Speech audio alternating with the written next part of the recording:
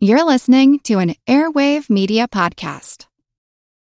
This episode is brought to you by Shopify. Whether you're selling a little or a lot, Shopify helps you do your thing, however you cha-ching. From the launch your online shop stage, all the way to the we just hit 1 million orders stage. No matter what stage you're in, Shopify's there to help you grow. Sign up for a $1 per month trial period at shopify.com/special offer, all lowercase. That's shopify.com/special offer.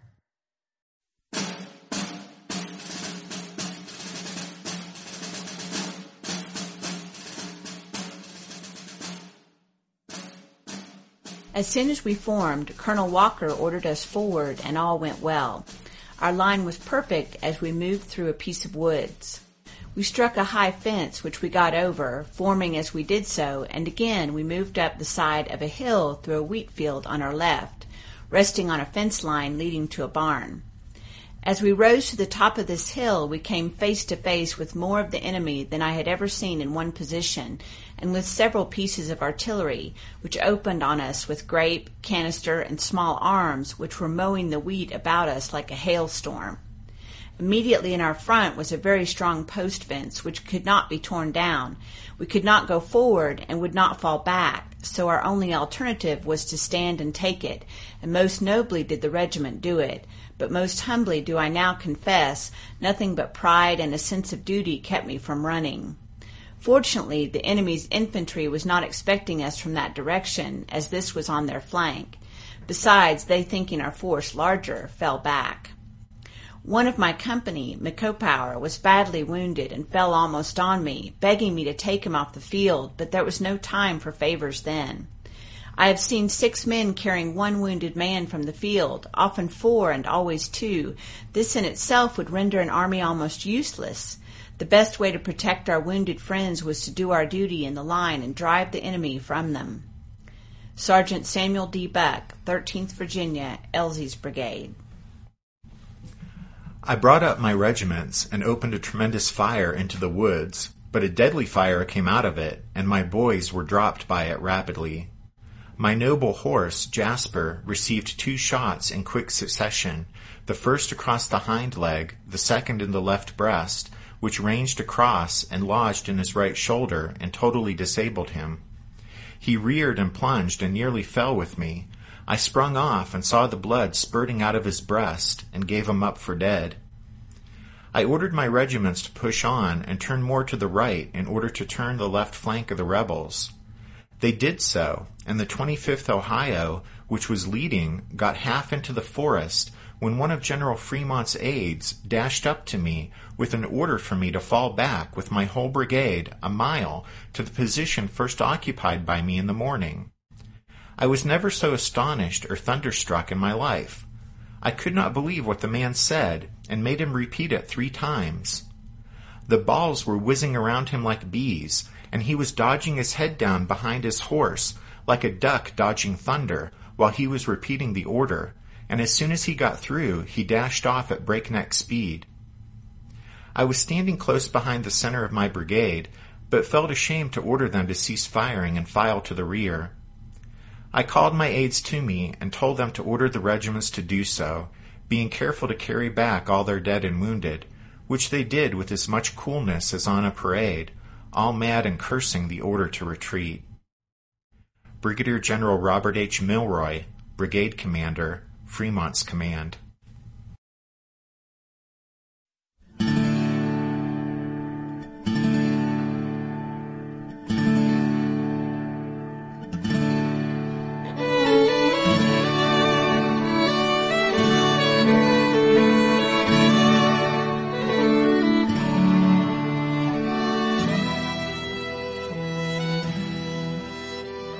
Hey everyone, welcome to episode number 154 of our Civil War podcast. My name is Rich. And I'm Tracy. Hello y'all, thanks for tuning into the podcast.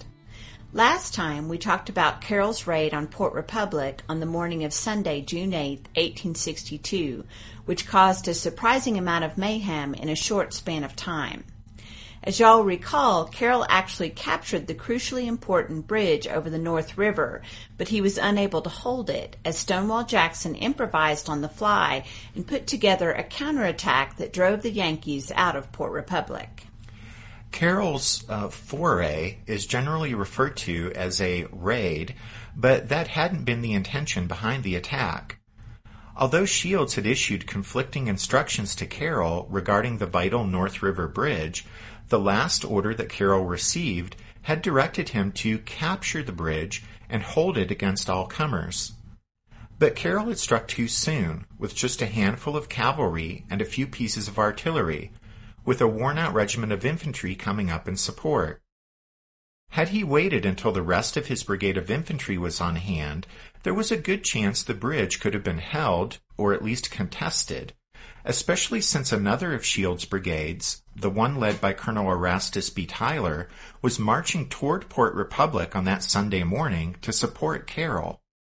But Carroll pulled the trigger too soon, so to speak, and attacked Port Republic with only that very small force of horsemen and 4 guns, and was forced to withdraw from the town in short order. As he retreated, the rest of his infantry came up, but they were caught up in the exodus, and the withdrawal quickly became a disorderly pell-mell retreat. Colonel Philip Daum, Shields' chief of artillery, arrived on the scene and helped organize a more orderly withdrawal beyond range of the rebel cannon, which, from the far side of the South Fork of the Shenandoah River, had been shadowing Carroll's fleeing men and keeping them under fire. But then Tyler's brigade appeared at about 2:30 that afternoon, and the Confederates ceased any further harassment of the Yankee retreat. In the early evening, Carroll and Tyler held a council of war with their regimental commanders and Colonel Daum to decide what to do in Shields' absence and lacking any communication with Fremont. Tyler was the senior officer present, but he seemed uncertain what to do. Carroll pushed for an immediate retreat, especially since a message had arrived from Shields saying, sorry, but he was still 40 miles away, and he and the rest of the division wouldn't be coming to their support anytime soon. Daum, however, insisted that Carroll and Tyler's 2 brigades remain where they were and fight the Confederates if they crossed the river. In the end, Tyler decided to stay, and so the 8 Federal regiments and 3 batteries of his and Carroll's brigades settled in about 2 miles northeast of Port Republic to wait and see what Monday morning might bring. But more had happened on Sunday than just Carroll's dramatic but unsuccessful attack on Port Republic. As we mentioned last time, while Stonewall Jackson was dealing with that surprise Yankee incursion, a major fight had developed on June 8th, on Ewell's front, as Fremont advanced from Harrisonburg and grappled with the Confederate force posted northwest of Port Republic, there at Cross Keys.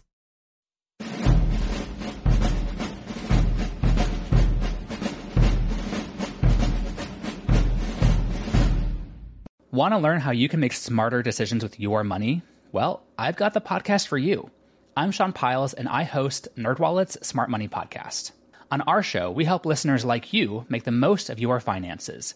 I sit down with NerdWallet's team of nerds, personal finance experts in credit cards, banking, investing, and more. We answer your real-world money questions and break down the latest personal finance news. The nerds will give you the clarity you need by cutting through the clutter and misinformation in today's world of personal finance.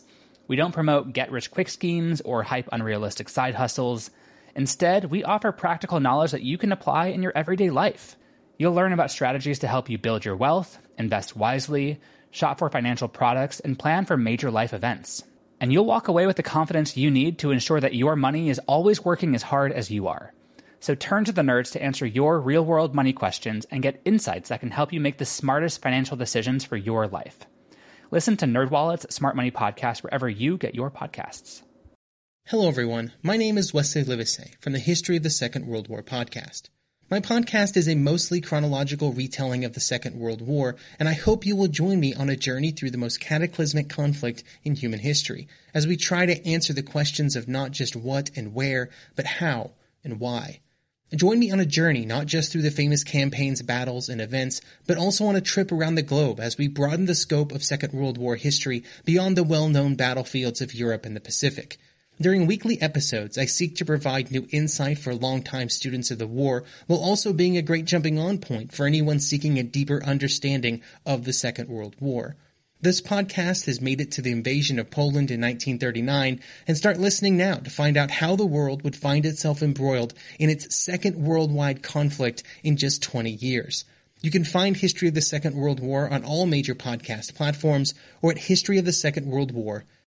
It's uncertain how many Federals actually made the march from Harrisonburg to Cross Keys on Sunday morning. Fremont himself reported his strength at 10,500, but Milroy thought the number closer to 12,000.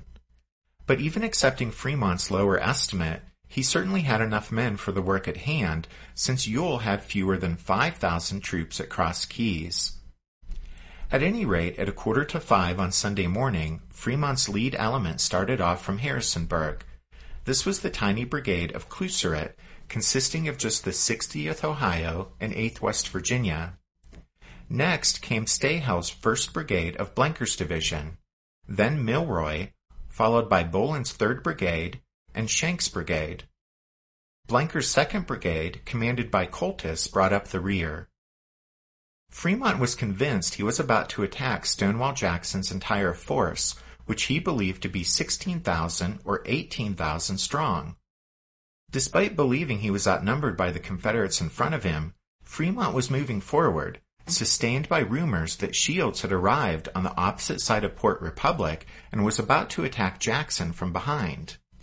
The first contact came between 8 and 8:30 that morning, when Cluseret skirmishers encountered 2 companies of pickets from the 15th Alabama, just north of the Union Church Cemetery. This alerted Ewell to the Yankees' approach and provided him with ample time to position his brigades in line of battle. George H. Stewart's brigade anchored the Confederate left. Arnold Elzey's brigade and 4 batteries of artillery occupied the center of Ewell's line, and Isaac Trimble was posted on the right. Although the position, on slightly elevated ground, seemed strong to Ewell, with woods on 3 sides and a large field in front, Trimble felt uneasy about the position of his brigade on the right flank. Trimble worried that the heavy woods would hinder his defense of that sector, and he was also concerned that his position was bent back from the main Confederate line and was, as he put it, quote, somewhat retired from the front, end quote. So Ewell gave Trimble permission to move his command forward across the farm of the Widow Pence, and there, now in advance of the main rebel line, Trimble posted his men on a rise behind a split-rail fence. By about 10 a.m., Ewell had completed the formation of his line. On the other side of the field, as the Federal brigades came up, Fremont made one token reconnaissance and then retired to the rear, leaving the disposition of his forces to his Chief of Staff, Colonel Albert, and his Chief of Artillery, Colonel Pilson. By his own admission, Fremont felt nearly helpless. He later said, quote, the enemy occupied a position of uncommon strength, commanding the junction of the roads to Port Republic. He had chosen his ground with great skill and was advantageously posted upon a ridge, protected in front by a steep ascent, and almost entirely masked by thick woods and covered fences, end quote. Despite the fact he, in reality, outnumbered Ewell's troops by at least 2-1, Fremont had approached Cross Keys believing he was outnumbered by the Confederates to his front. And once he was actually in contact with the enemy, nothing was going to change his mind. He later reported, quote, from superiority of numbers, his flanks considerably overlapped my own. I was without reliable maps or guides, but from what could be seen, I judged that the enemy's right was his strategic flank. I decided, therefore, to press him from this side, with the object to seize, if possible, his line of retreat, and accordingly gave all the strength practicable to my left. End quote. Fremont noticeably didn't say how he proposed to outflank an enemy line that considerably overlapped his own, a line occupied by a foe that, in Fremont's mind, outnumbered his own force considerably. As the Federal troops filed into position, Ewell's artillery, grouped in the center of the Confederate line, opened up on the Yankees. As the rebel shells rained down, for some in Fremont's command, the accuracy of the enemy guns was both appalling and astonishing. A reporter for a New York newspaper attached to Fremont's army noted that, quote, "The diabolical precision with which shot and shell were instantly pitched at us exceeded anything I had before imagined. It was as though a platoon of backwoodsmen were firing at us with squirrel rifles. That is, so far as the accuracy of aim and not the size of projectile is concerned." End quote. As Fremont's brigades got into position, Pilson posted 8 batteries of guns and answered Ewell's barrage. By 10:30, an artillery duel was raging, although Robert Milroy, who you guys will remember from the Battle of McDowell, Milroy noticed that his 3 batteries posted near the Armentrout house didn't really seem to be doing much damage to the enemy. Milroy had become increasingly frustrated with Fremont's lack of aggressiveness throughout much of the campaign, and now he took it upon himself to move his guns closer to the Confederate line. While Milroy took matters into his own hands against the left half of the rebel line, Fremont launched his attack against Ewell's right. As we mentioned just a moment ago, Fremont believed this was the enemy's strategic flank, although there was nothing to actually indicate this. At any rate, Fremont launched his initial assault with Stahell's brigade, but among Stahell's 5 regiments, only 2 actually attacked Trimble's rebels. With 1 regiment left behind as battery support and 2 others having veered off course, only the 8th and 45th New York moved forward toward the Confederate position. The 45th, however, halted its advance short of the enemy line, so that left the 548 men of the 8th New York to assault Trimble's position alone. Trimble's force, 1,400 men from the 21st Virginia, 16th Mississippi, and 15th Alabama, waited until the Yankees were only 50 yards away, and then they opened fire. Trimble later reported, quote, "A deadly fire was delivered along our whole front, dropping the deluded victims of Northern fanaticism and misrule by the score."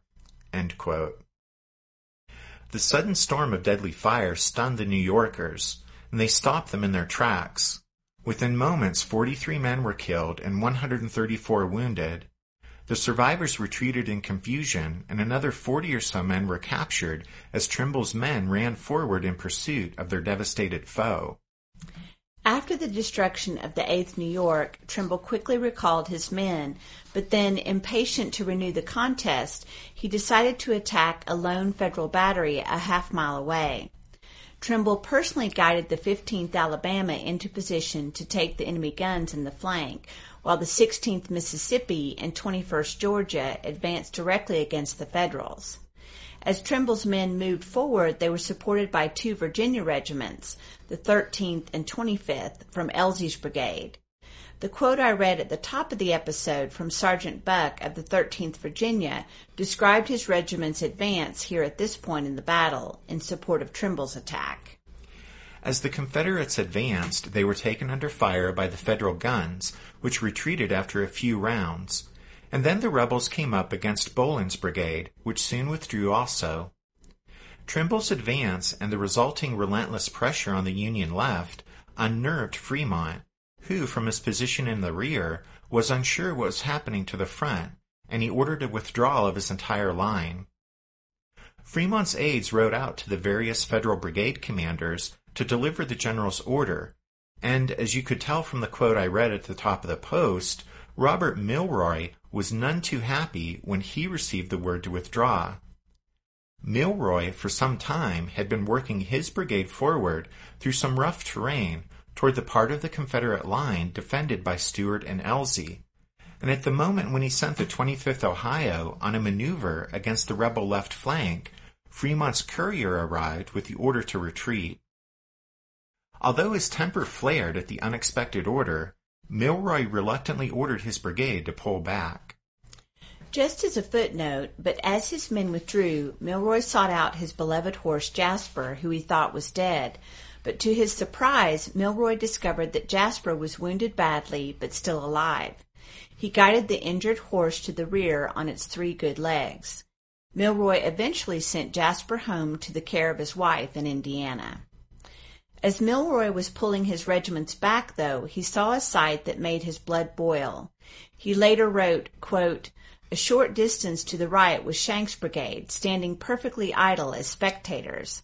Thus 5 regiments composing the finest brigade in our army had taken no portion in the battle. Had this brigade been thrown forward on my right, we could have swept the battlefield like a tempest." After seeing to Jasper, an angry Milroy sought out Fremont. He wanted an explanation as to why Fremont had ordered the withdrawal. In a letter to his wife, Milroy wrote that Fremont pleaded ignorance of Milroy's potential success against the Confederate left. Milroy, though, complained to his wife that Fremont, quote, "had a whole cloud of aides, and it was his duty to know everything that was going on with his army when in battle," end quote. At any rate, Milroy certainly believed that a hesitant and uncertain Fremont had thrown away a golden opportunity at Cross Keys, and he wasn't alone in that assessment. The lack of a guiding hand at the Federal front was apparent from the start, and Fremont's lack of leadership and aggressiveness, plainly exhibited at Cross Keys, caused tremendous anger and frustration amongst those officers like Milroy who thought Fremont had thrown away an excellent chance to strike the enemy a telling blow. The firing at Cross Keys ceased at about 6:15 that evening. As darkness settled over the field, both armies counted the battle's cost. The Federals suffered nearly 700 casualties, while Ewell lost slightly fewer than 300 men. In the Confederate lines that night, Trimble looked across the way at the flickering campfires of the Yankees and believed that he had an opportunity to completely unhinge the enemy's position by launching a surprise night attack. Trimble sought Ewell's permission for the attack, but he couldn't find his superior, and he was told that Ewell had gone to Port Republic to consult with Stonewall Jackson. Even after Ewell returned to Cross Keys, however, Trimble couldn't get permission for his night attack. Although Trimble was frustrated by this, Ewell had denied his feisty subordinate's request because he was concerned it might interfere with Stonewall Jackson's overall plan for the following day. You see, Ewell knew from his just concluded meeting with Jackson that Stonewall wanted to concentrate his army at Port Republic and strike at the Federals across the river first thing on Monday morning. But Stonewall wouldn't stop there, because if Confederate success could be achieved quickly in that engagement, then Jackson would rapidly turn his entire army around and have a go at defeating Fremont also. But needless to say, everything would have to go like clockwork for the rebels to accomplish all of that on Monday, and so Ewell denied Trimble's request to launch a night attack, because Ewell knew that even a partial setback during such an assault might throw a wrench into Stonewall's plans for the next day.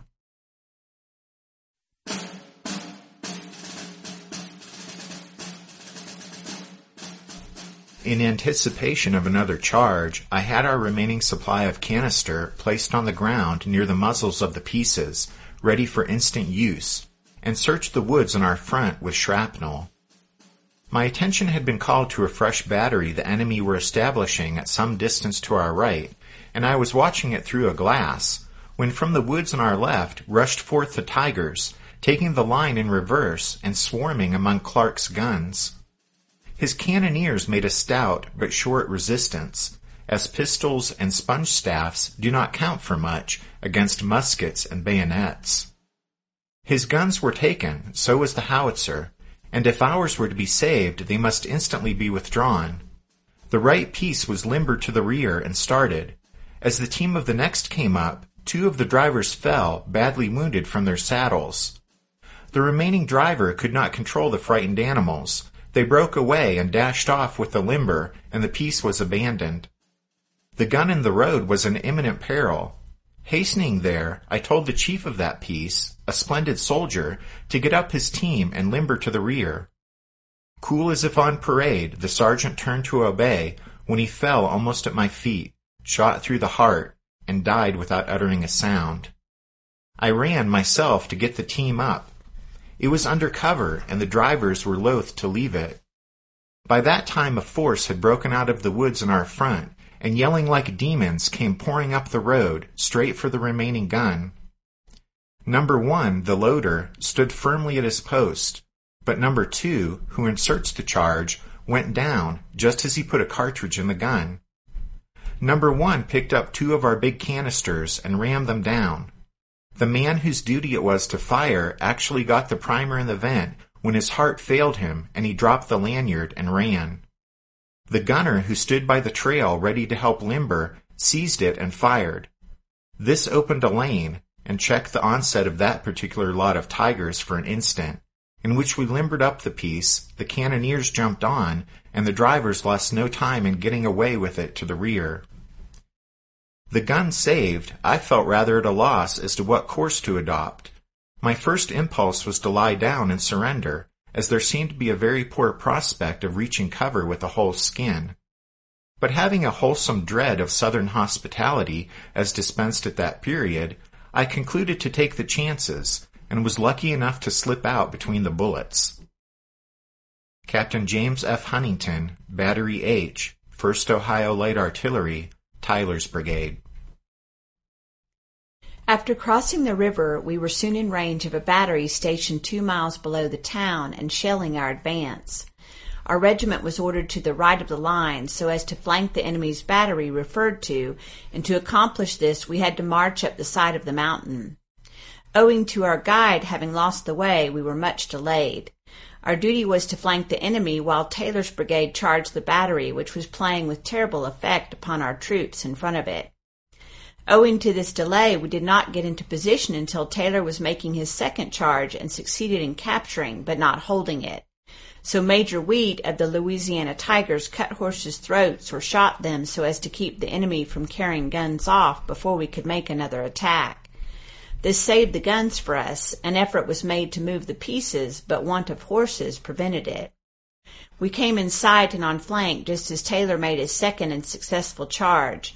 It was a sickening sight, men in gray and those in blue piled up in front of and around the guns, and with horses dying and the blood of men and beasts flowing almost in a stream. Major Wheat was as bloody as a butcher, having cut some of the horses' throats with his knife. Sergeant Samuel D. Buck, 13th Virginia, Elsie's Brigade.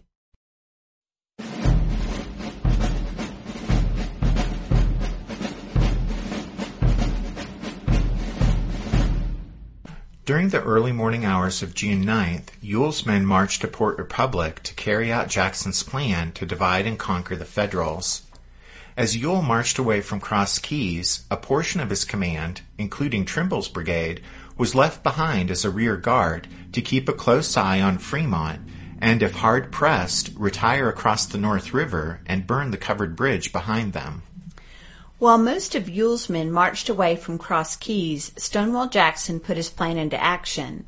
At about 5 a.m., the Stonewall Brigade, led by Charles Winder, left its camps above the North River, marched into Port Republic using the covered bridge, then crossed the South River on a rickety makeshift span that had been hastily constructed using a half a dozen wagons and loose boards obtained from a nearby sawmill. Once across the South River, Winder marched his men northeast to strike the Union line, which ran parallel with Lewiston Lane. Although the ground in front of Lewiston Lane was open and presented good fields of fire for the Federals, the position took its strength from its flanks. The South Fork of the Shenandoah guarded the Union right, while at the other end of the line, a commanding 70-foot-high elevation known as the Coaling anchored the Union left. 4,000 Federals of Carroll's and Tyler's brigades manned the line, but the key to the position was the Coaling, which got its name from the fact that the Lewis family, whose home sat at the hill's base, used the height to chop down the trees there and burn them to make charcoal for their blacksmith shops. Much of the hill was covered with scrub oak and thick underbrush, but the open areas on top of the Coaling and any Federal artillery posted there would command the entire field of battle. Realizing the value of the Coaling, the Yankees posted a 12-pounder howitzer and 6 10-pounder Parrott rifles there. A heavy fog obscured the landscape until 5:45, and Winder used the cover to deploy his regiments. He first sent the 5th and 27th Virginia to attack the Federal right. Before Winder launched his infantry assault, he intended to soften up the Yankee flank with Captain Pogue's artillery. Pogue's guns quickly drew counter-battery fire from the Federal cannon, and for at least an hour, by some accounts, the guns of both sides engaged in an artillery duel. During this time, the fog lifted to reveal a clear sky above the battlefield. It soon became clear that the Union artillery held the advantage at Port Republic. Stonewall Jackson later admitted that, quote, "The artillery fire was well sustained by our batteries, but found unequal to that of the enemy." End quote.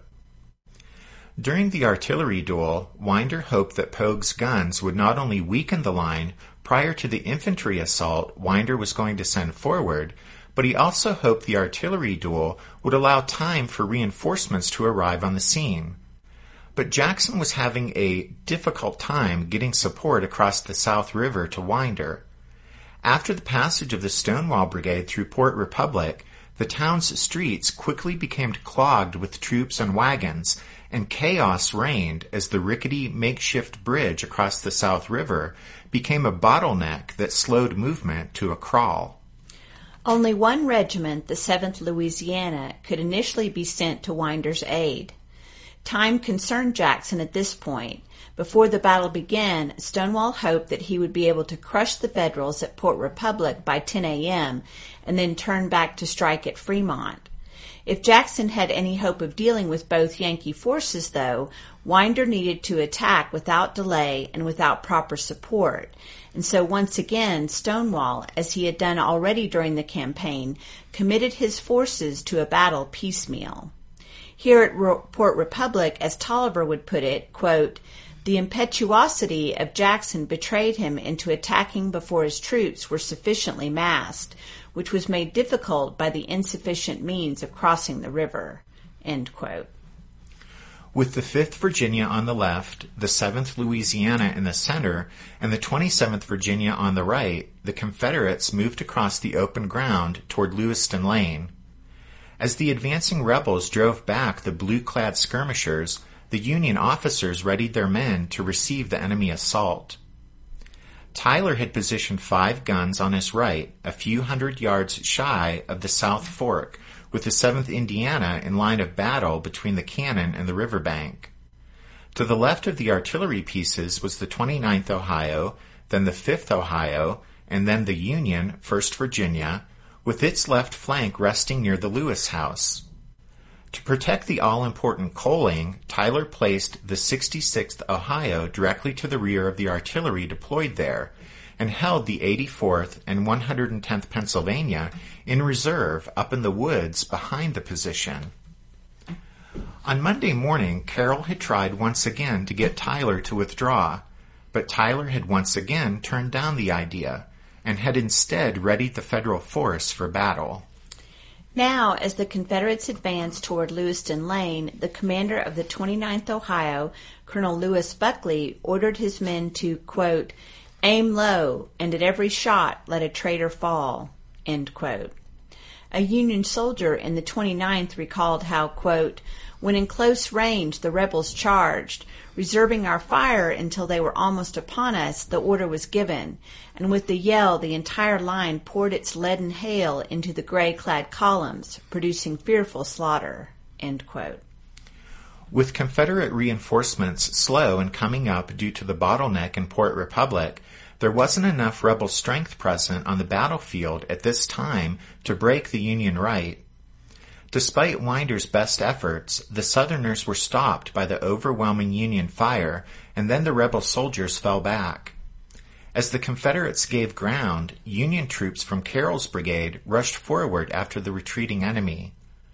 A member of Stonewall Jackson's staff later recalled, quote, "The Federalists now advanced from their cover with loud and taunting cheers, pierced the center of our feeble line, and threatened to throw the fugitives against the river." As the Federals charged, Pogue's gunners moved to limber their guns, but so many of the battery's horses had been killed that only one piece could be removed from the field. As a result, Polk ordered his other gunners to fire as long as possible and then abandon their position and flee. One of the men, Robert Barton, remembered that, quote, "We could almost tell the colors of the eyes of the enemy before we were ordered to cease firing and fall back." Fortunately for the rebels, two more Virginia regiments, the 44th and 58th Virginia, now arrived to support Winder's shattered force. The Southern reinforcements put enough starch back into the Confederate line that the charging Federals were stopped, and then, their headlong advance having been halted, the blue-clad soldiers returned to their original position back along Lewiston Lane. Although the situation on that sector of the battlefield was now stabilized, it had nevertheless been a near-run thing, and Stonewall Jackson fully realized that the key to Confederate success lay not there, on the open fields in front of Lewiston Lane, but the key to Confederate success lay on the Union left flank, up on the Coaling.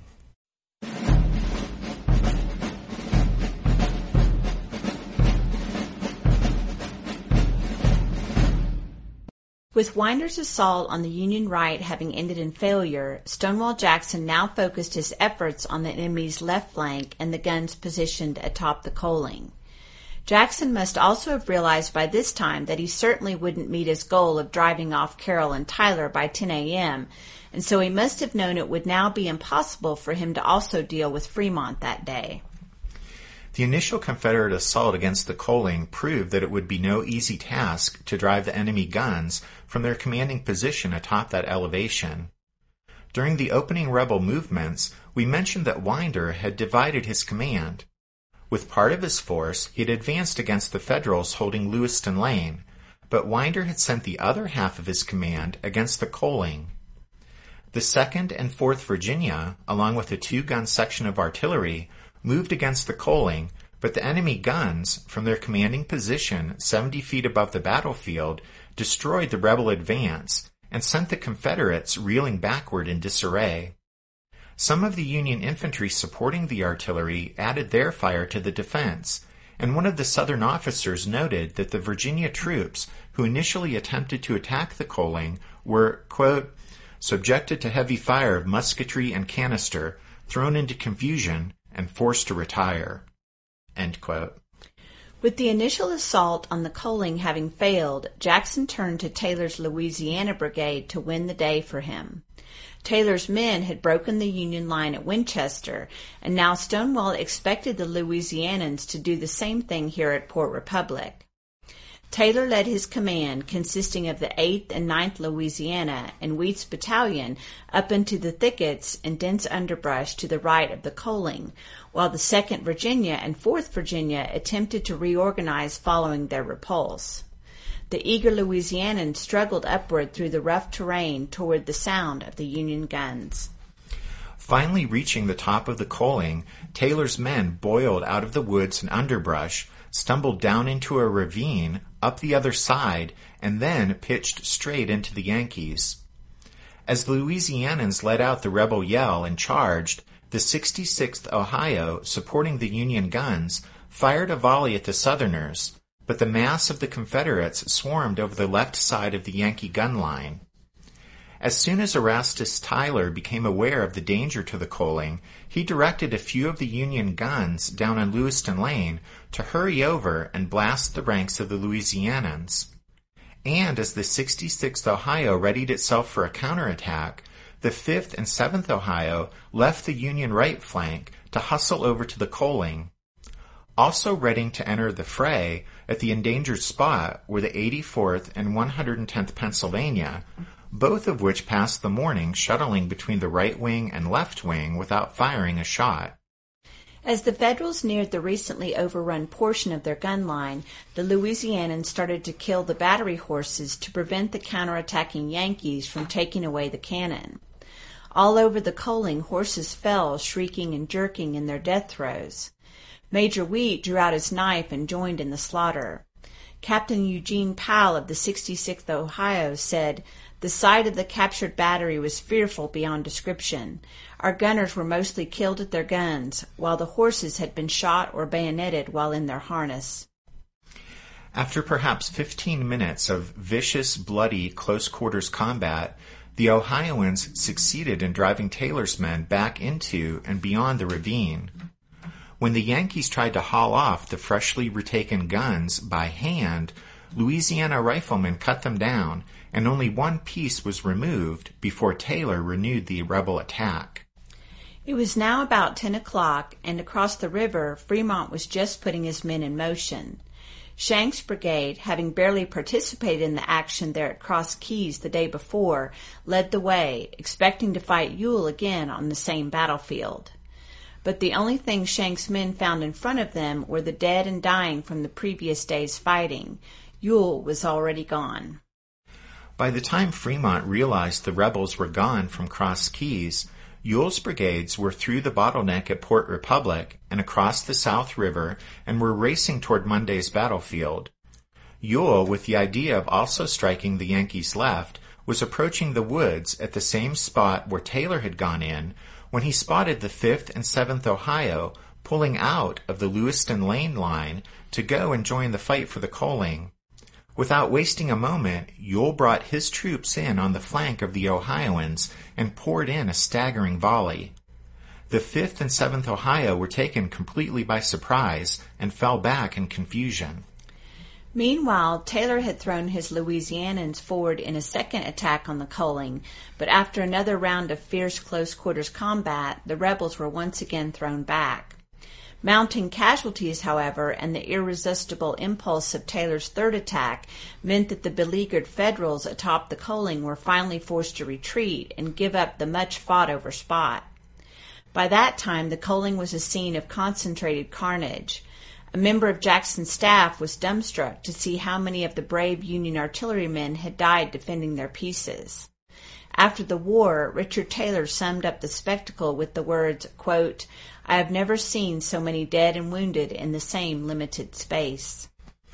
By that point, remnants of the 2nd and 4th Virginia were coming up in support of the Louisianans, and Ewell had directed his men from their successful attack on the Ohio regiments, and they too were bearing down on the embattled Union left.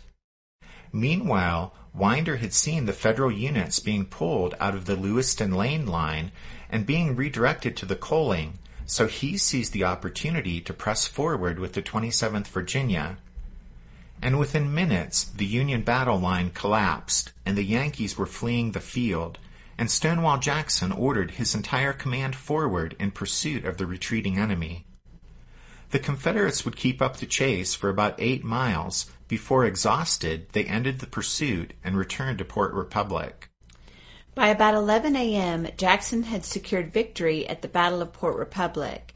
As the Yankees abandoned their positions and fled, Fremont's brigades finally arrived on the scene, over on the bluffs on the other side of the South Fork of the Shenandoah. Ewell's rear guard had burned the North Fork Bridge, and so unable to offer any real support to Carroll and Tyler's retreating men, a frustrated Fremont nevertheless ordered his batteries to unlimber on the north side of the river and fire on the battlefield a half a mile away. All this useless act by Fremont accomplished was to drive off the Confederate ambulances that had come onto the field to help the wounded. Alabaman William Oates said, quote, "His rage was so great that his artillery was turned upon our ambulances and parties engaged in the humane labors of attending to the dead and wounded of both sides." End quote. Stonewall had secured a victory, but his poor tactical management of another battle, seen here in the rushed, piecemeal deployment of his troops, meant it had taken him 4 hours and cost him 816 casualties to dislodge a force a third his number. Union losses were higher due to the large number of captured, and the most reliable figure is that just over 1,000 Federals were killed, wounded, or missing at the Battle of Port Republic. Given the butcher's bill for the fighting on June 9th, it's distressing to realize that Port Republic was arguably a battle that need never have been fought. Stonewall Jackson could just as easily have burned the North River Bridge and taken his army off to the nearby mountains and Brown's Gap without a costly fight at Port Republic. And as for the Federals, there was no reason for Tyler to have sacrificed his and Carroll's brigades making a stand at Port Republic. On Monday, June 9th, James Shields had advanced less than 10 miles toward Port Republic with the 2 brigades under his personal command when, quote, a crowd of fugitives from the field gave evidence of a retreat, end quote. And so Shields rallied the shattered remnants of Tyler's and Carroll's brigades as they streamed up the road, and then he was in the process of notifying Fremont of his intent to continue his advance the next day when he received a message from Irvin McDowell.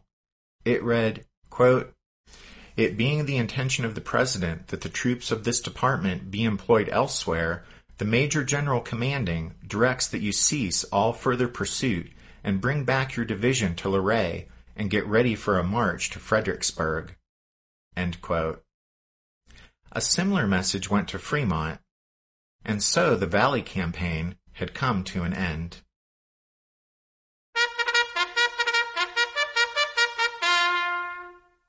That means it's time for this episode's book recommendation. And our recommendation this time is Richard S. Ewell, A Soldier's Life by Donald C. Fans. We've mentioned Ewell quite a bit here with regard to the Valley Campaign, and for those of you who might want to know more about Richard Stoddard Ewell, this biography by Fans is the place to go.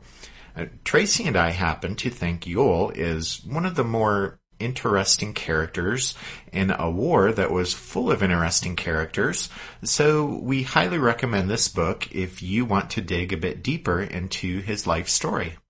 So that's Richard S. Ewell, A Soldier's Life by Donald C. Fans. And you can find it and all of our book recommendations if you head over to the podcast website, which is www.civilwarpodcast.org. And then just yesterday, we released the 34th members episode for all of you who have enlisted in the ranks of the Strawfoot Brigade. And we do have some new members to welcome this time, Judy and Earl and Greg and Katrina. Good to have you ladies and gentlemen on board. And then we want to thank Darren R. in Israel for his donation and very nice note that went along with it. Thanks, Darren. And then just to give you guys an idea of where we're headed now that we're winding down the Valley Campaign, well, next week we'll look at what happened in the immediate aftermath of the battles of Cross Keys and Port Republic with Stonewall Jackson and Ewell and their men heading east to join Robert E. Lee in the defense of Richmond. And we'll also offer a final summation of the Valley Campaign and an assessment of just what Jackson accomplished during it. And as part of that episode, we'll also be sure to tie in what was happening on the peninsula as the Valley Campaign unfolded, since we're about to head back to the peninsula to cover the very dramatic events associated with the 7 days battles. So lots of good stuff to look forward to. But thanks for listening to this episode of the Civil War, 1861 to 1865, a history podcast. Rich and I do hope you'll join us again next week as we wrap up our coverage of the Valley Campaign and turn our attention back to the peninsula. But until then, take care. Thanks, everyone. Bye.